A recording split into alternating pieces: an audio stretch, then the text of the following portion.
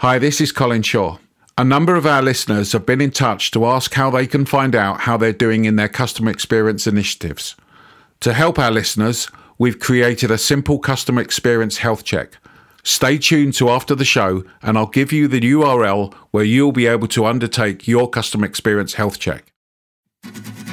Welcome to The Intuitive Customer, where we discuss how you can improve your customer experience and your bottom line by embracing behavioral economics.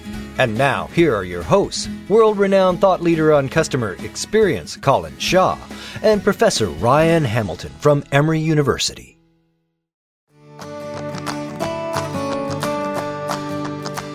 If you're in a very competitive market, you've got to give customers something of value better than the competition.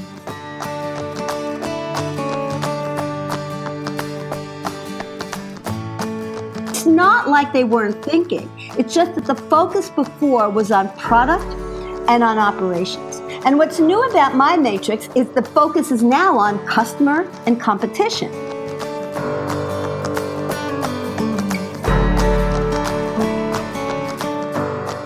If you've got the right mindset, if you've got a customer-focused mindset, then that becomes the competitive advantage.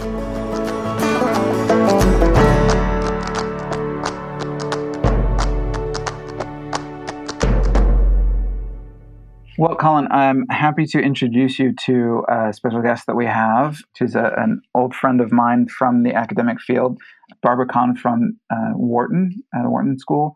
And Barbara is one of those people who does a lot of different things and does them all very well. You've got academics who are very research-oriented and do that.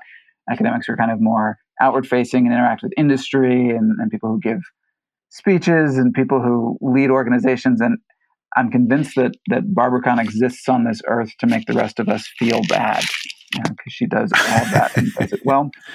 Excellent. Welcome, Barbara. Well, thank you.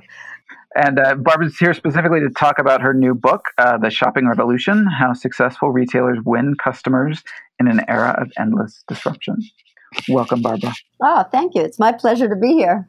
The first thing that surprised me about this podcast is you actually revealing, Ryan, that you have a friend.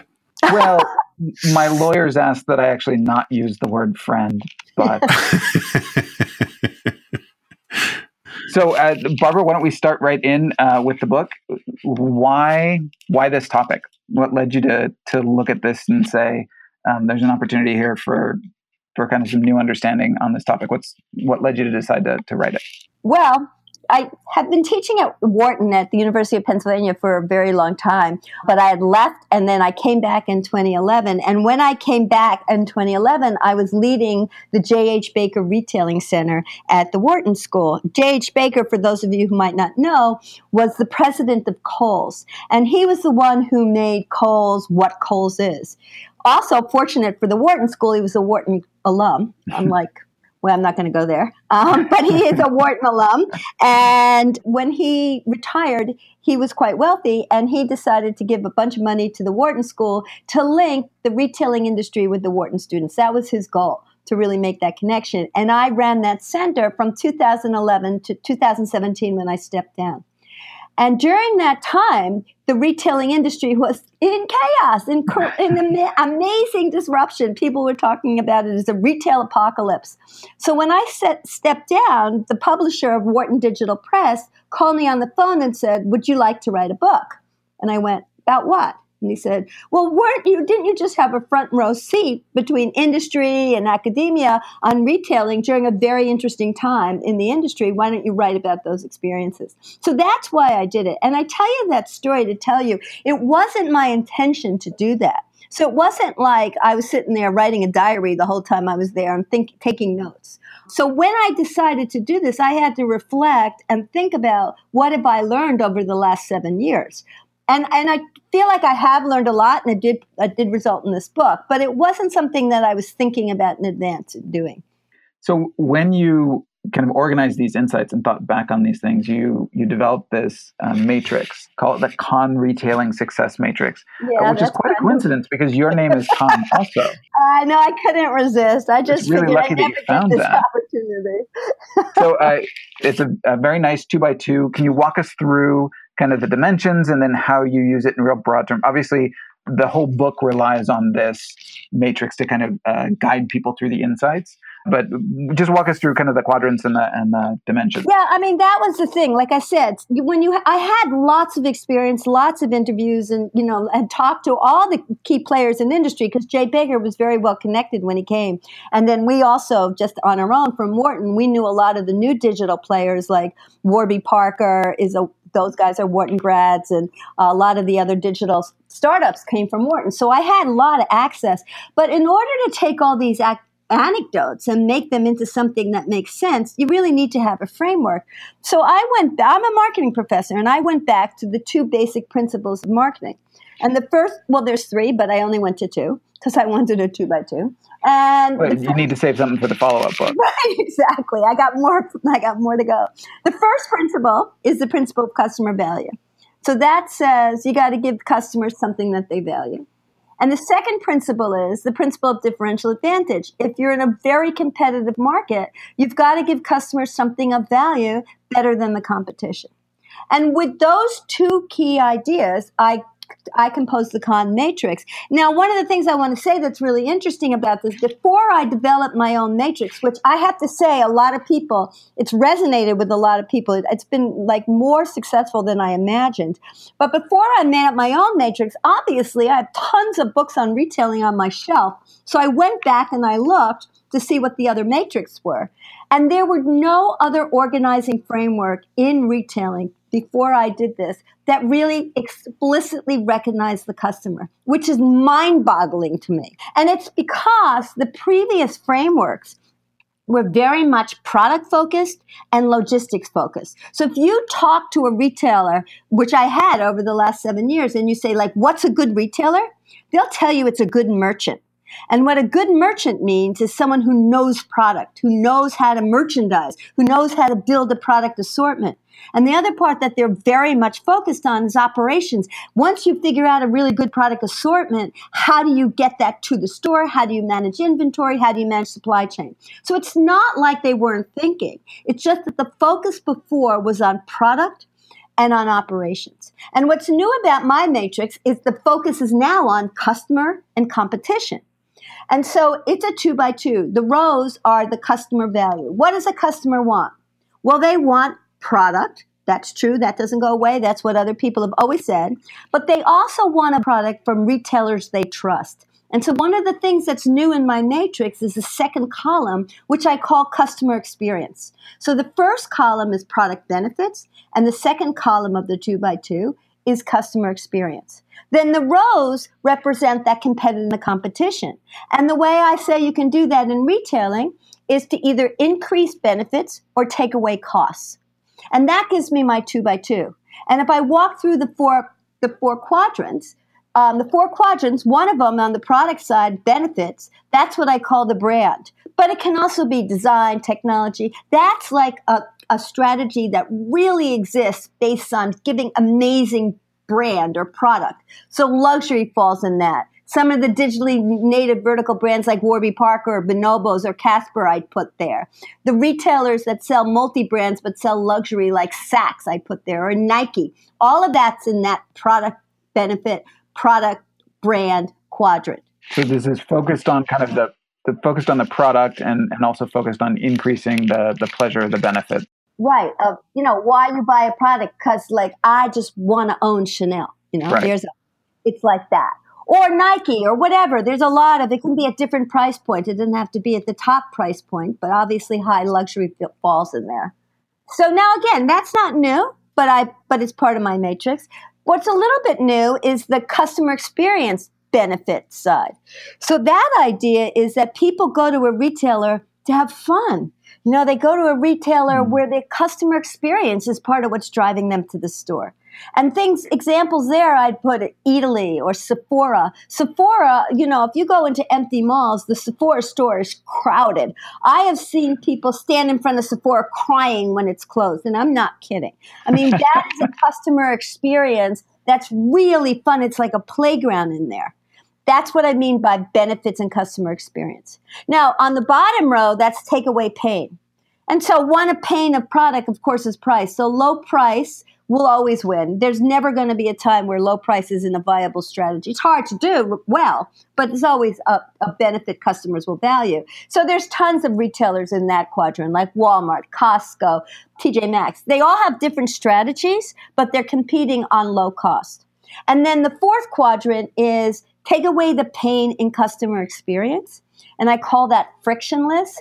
Take away make it easy. And a lot of times this depends on developing data and really understanding your customer very well by collecting lots and lots of data by them. And of course, the poster child for this quadrant is Amazon. So that's the four quadrants of the Kahn matrix, but that's just the beginning of the strategy.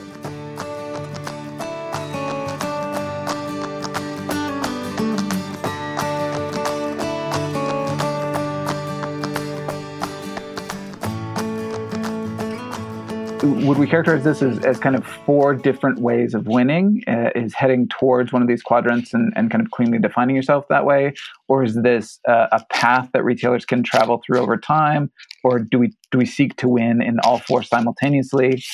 Okay, so that's where we get into the strategy.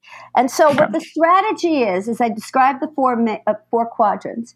And what I would say is that you got to figure out what the threshold is, or what I call customer value or customer fair value in each one of these four quadrants. So what's the minimum that you need to do to effectively compete in each one of these four quadrants?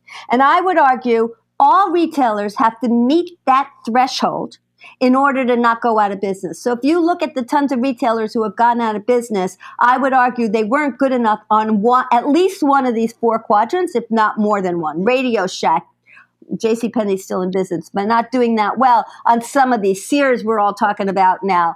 A lot of these retailers that just haven't made it either had really bad in-store experience, or their prices were out of whack, or they didn't have the right product, or they weren't convenient. Any one of those things, you've got to at least be up to fair value. But what I've noticed, and this is the thing that's a little bit new about my matrix, is that the winners were the best at one thing, one of the quadrants. But more than that, they leveraged that leadership advantage in one of those four quadrants to be the best at a second quadrant. And that's what I call the two-quadrant strategy. And that was what was really new when once I came up with this matrix, I then tried to plot all the market leaders on my matrix. And that's when I realized, based on just thinking about it and looking at who was winning, that these winners were not good at just one thing and good enough at everything else. They were good at everything, up to fair value, but they were the best in two quadrants. So obviously Amazon, best in frictionless, they leverage that advantage to be the best at low price also.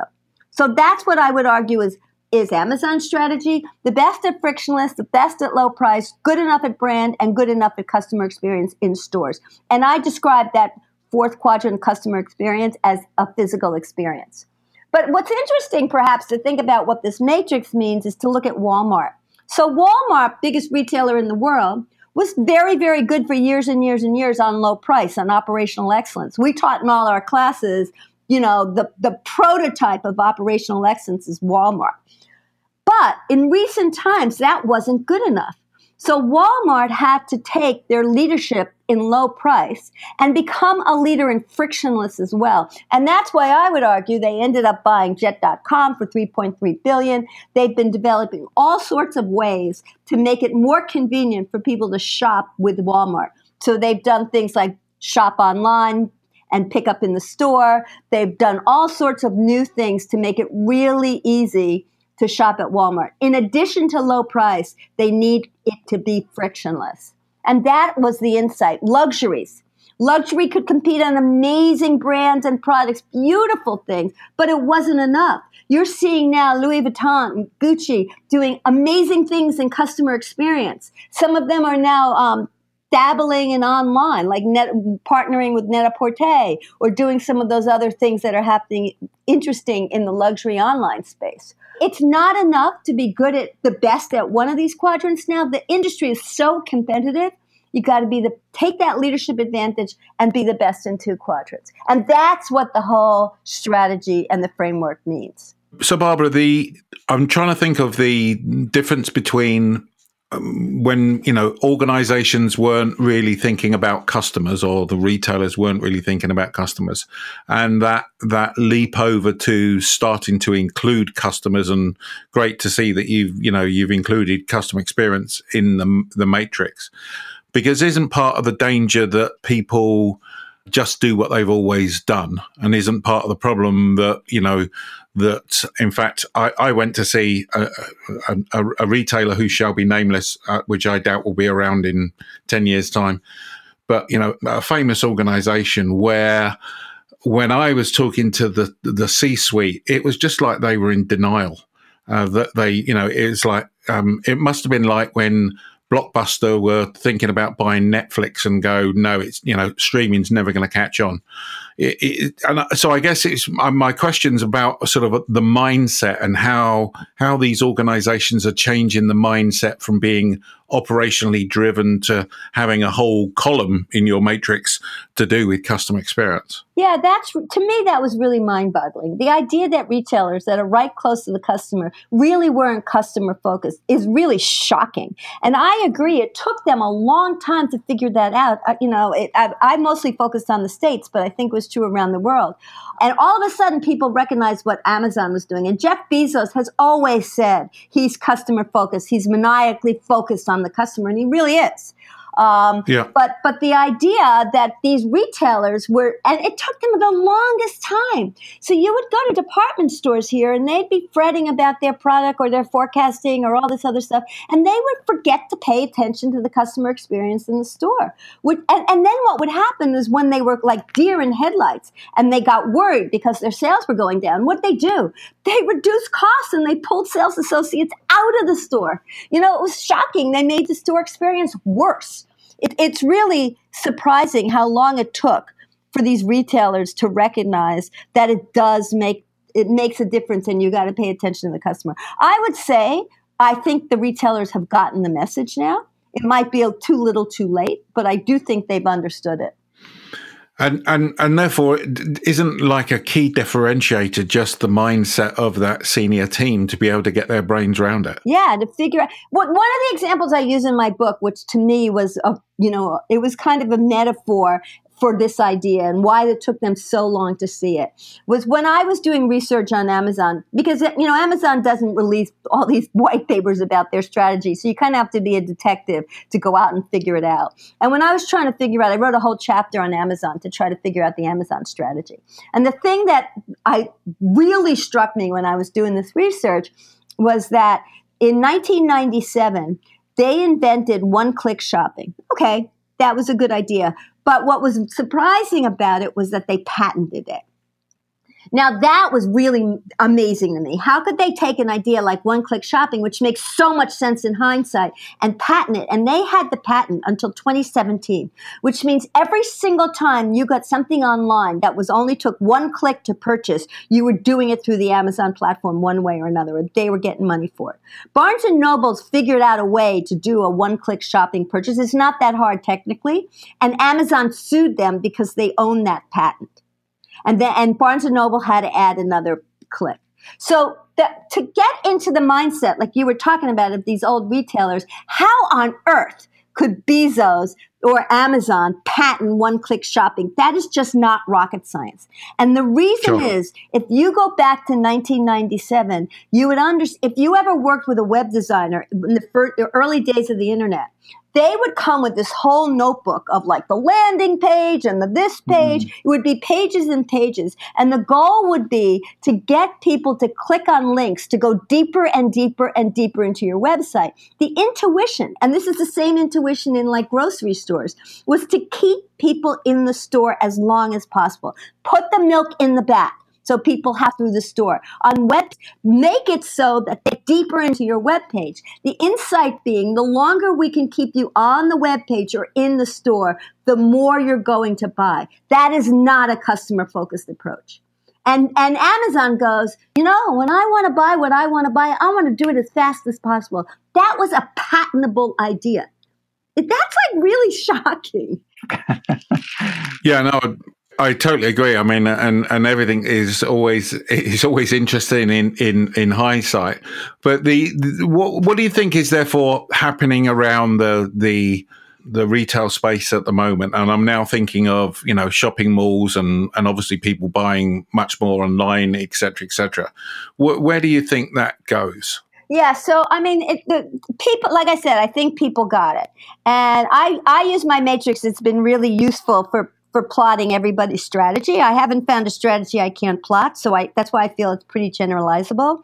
And I think the implications that I'm saying about 2-quadrant strategy, good enough at everything else, that's the first thing, and then look for your 2-quadrant strategy, I feel really does define what people are trying to do. So, one of the things, that I feel is retail is not dead. Bad retail is dead. A lot of people are saying that, and I completely agree. If there's no reason to go into your store, people are not going to go into your store, period, the end. That, again, is just common sense. So now you're going to have to give them a reason to go to the store. So the big players, Amazon, Walmart, Target, those guys, a lot of the players in China, which are amazing retail, they're really doing well. They're giving people very easy, frictionless, very, very easy shopping at good prices. Can people compete in other dimensions? Sure. Luxury is also doing really well. They're giving you beautiful products you cannot buy online. They do not sell the luxury products if they can help it online. Sometimes there's counterfeits and bad unauthorized sellers selling them. But basically, the luxury product tries not to be on Amazon or something like that. And they're giving you such incredibly enjoyable, wonderful experiences. Gucci built this beautiful new store, kind of a museum in Italy, where it's really exciting to go. You're also seeing like independent bookstores doing really well because they're creating this new community experience. They give you something you can't get online. So basically what I think you're seeing in the industry is it's kind of sorting itself out to recognizing it's an omni-channel world. There's some things you want to do online, and there's some things you're going to want to do in the store, and they're kind of figuring out how to make a seamless integration between the online and offline experience. So what you want to buy online, you can buy online, and what you want to go into the store and try on, touch and feel, talk to somebody, you can do. And I think that's what's kind of sorting out in retail.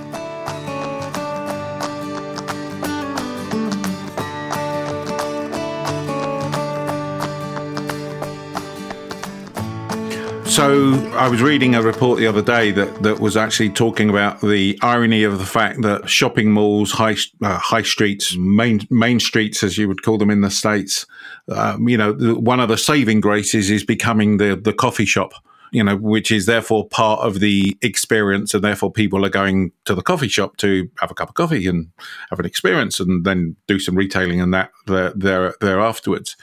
And that, for me, as somebody that's been talking about customer experience for 17 years, and in fact, before me, Pine and Gilmore, talking about that whole experience economy where what people are buying is they're buying an experience. I guess that's what you're talking about in sort of the higher end. It's positioning yourself as being an experience and you happen to sell a product at the same time. Is that right?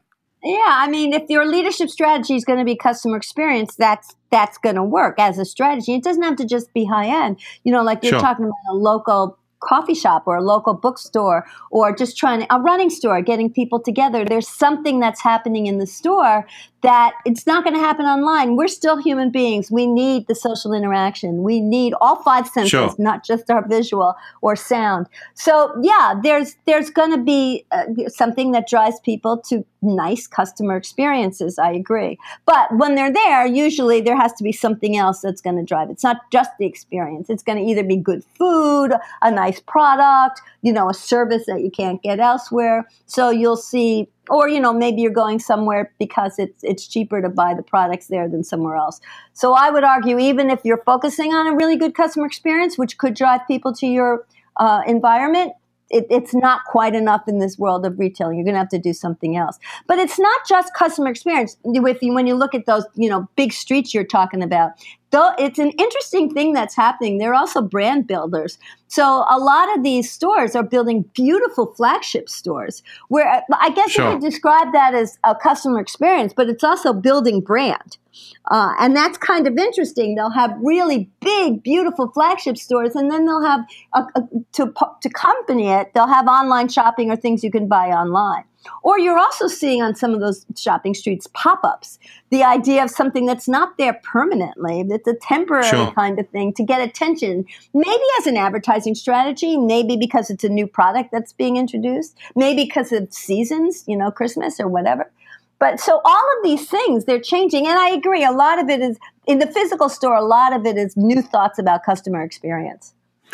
So one of the areas with this, one of our podcasts wouldn't be a podcast without me talking about Apple, because I love Apple. Yeah. And, it always seems to me that I do very little retailing in the sense of going to a place, but I do enjoy going to the Apple store because it feels more like a club to me. I feel like, and this goes back to the brand building and all the rest of it, but it feels like I'm mixing with other geeks, basically. Yeah, and does that make sense? Yes, absolutely. Angela Ahrendts, who used to do CEO, highest paid woman in UK, comes over and runs Apple Retail. Apple Retail obviously was always state of the art. And they did the Genius Bar, they did all sorts of things that were brilliant, but it did need a new look. And she came over and did amazing things with the Apple Store. You go into a mall, there's still more people per square foot in an Apple Store than any of the other stores that I see, and it's a lot of different things. It's, they have lessons there. They want to be a community center. So yes, they're everything tech, but they're also teaching you different things. You're coming to look at the beautiful new Apple products and the earphones, the whole experience. You don't have to just be tech to love an Apple store, because there's always something fun going on in that store, and they encourage that. So for those of our listeners who don't work in retailing, but who work in B2B spaces or manufacturers, people who are kind of further up the supply chain from the customer facing, are there lessons from this that they can apply? Like, what advice would you give to someone based on how retailing's changing? If I'm consumer packaged goods manufacturer, like, how would this help someone in one of those roles? Well, as I said, what I added to the conversation is the marketing perspective, which is marketing 101 for those of us in it, customer and competition, right? But retail truth, and this is why all the retail books on my shelf were about product and supply chain. If you don't get your supply chain right, you don't have good retail.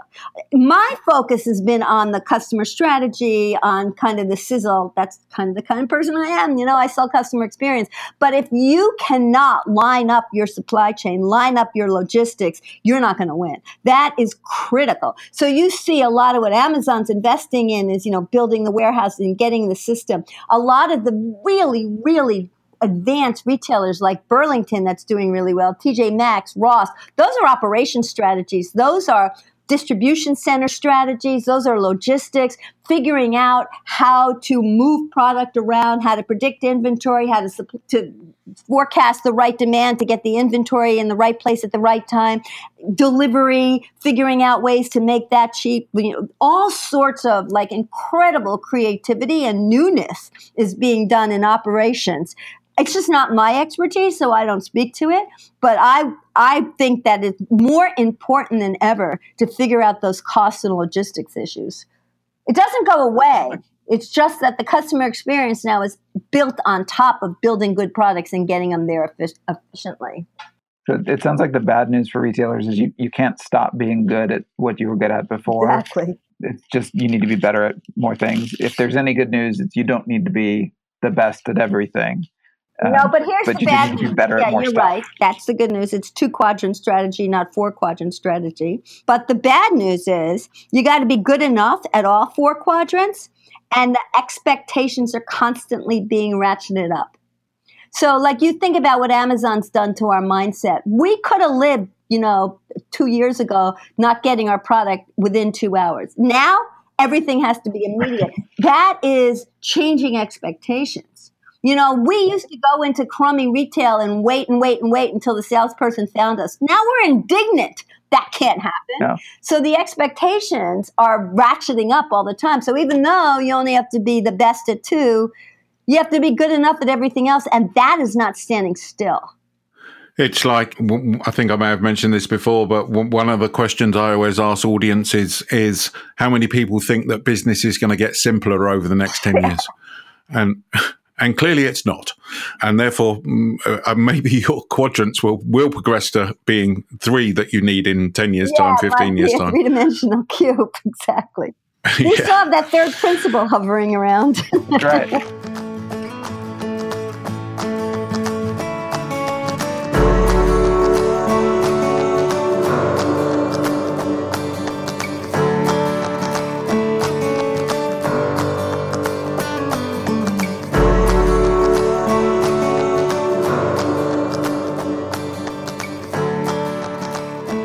So I think we're going to need to pull this together. Any last thoughts, both Ryan and Barbara, on what is it people should do, and then Barbara, how can people get hold of you if they want to get hold of you?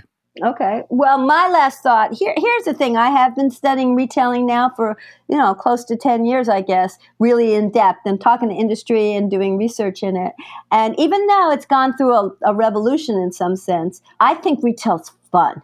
It's creative. There's the exciting thing is that all these new players are coming in and they're disrupting the old models. Like, look at Dollar Shave Club. That's crazy that they put a dent in Gillette. That is amazing. The guy is like a crazy guy, and he came up with this terrific idea. And look at there's lots of opportunity. It's just that you can't stay still and do what you used to do. You got to do something fun and exciting. Yeah, no, that's a really good way to sign it off. Any other last thoughts from you, Ryan?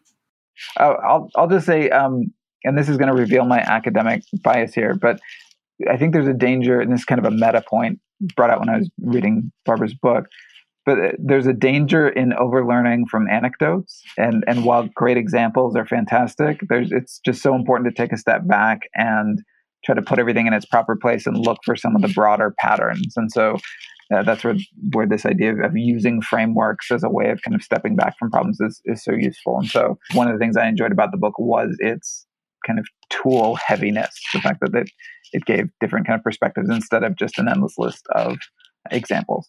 And I think that the thing for me that just gets reinforced in this conversation is that mindset is a competitive advantage. So, if you've got the right mindset, if you've got a customer-focused mindset, then that becomes the competitive advantage. And it's difficult to get and, difficult to convert. Again, think of the Blockbusters, the Circuit Cities, and, all of those organizations that have gone by the wayside. So even the mindset of needing to be great at more than one thing. I mean, that's not the lesson that was taught in business schools even 10 years ago. No. Which was you need to be great at one thing. Yeah. No, good point. Well made. Absolutely. Absolutely. So Barbara's book is The Shopping Revolution, and you can get it on Amazon. So I really suggest that you search that out and download it with one click. And I will let people know that if you want to hear more from Barbara, she co-hosts a weekly program on Sirius XM channel 132. It's called Marketing Matters. And she has very interesting people call in, and she and her co-host, Americus Reed, are just great fun to listen to. And so check that out as well. Good. Well, thank you very much, Barbara, for being with us today. Thank you. And we look forward to talking to the audience next week. So thanks very much. Bye-bye. Thanks, everybody. Hi, this is Colin. I said I'd be back after the show and let you know where you can undertake your customer experience health check. All you simply need to do is to go to beyondphilosophy.com/CX health check. That's beyondphilosophy.com/CX health check. This has been The Intuitive Customer with Colin Shaw and Professor Ryan Hamilton. But it doesn't end here. Just go to beyondphilosophy.com/podcast to find all of our shows, access free tools and resources, and subscribe, won't you? That way you'll never miss a show. That's beyondphilosophy.com/podcast. And we'll talk with you next time on The Intuitive Customer.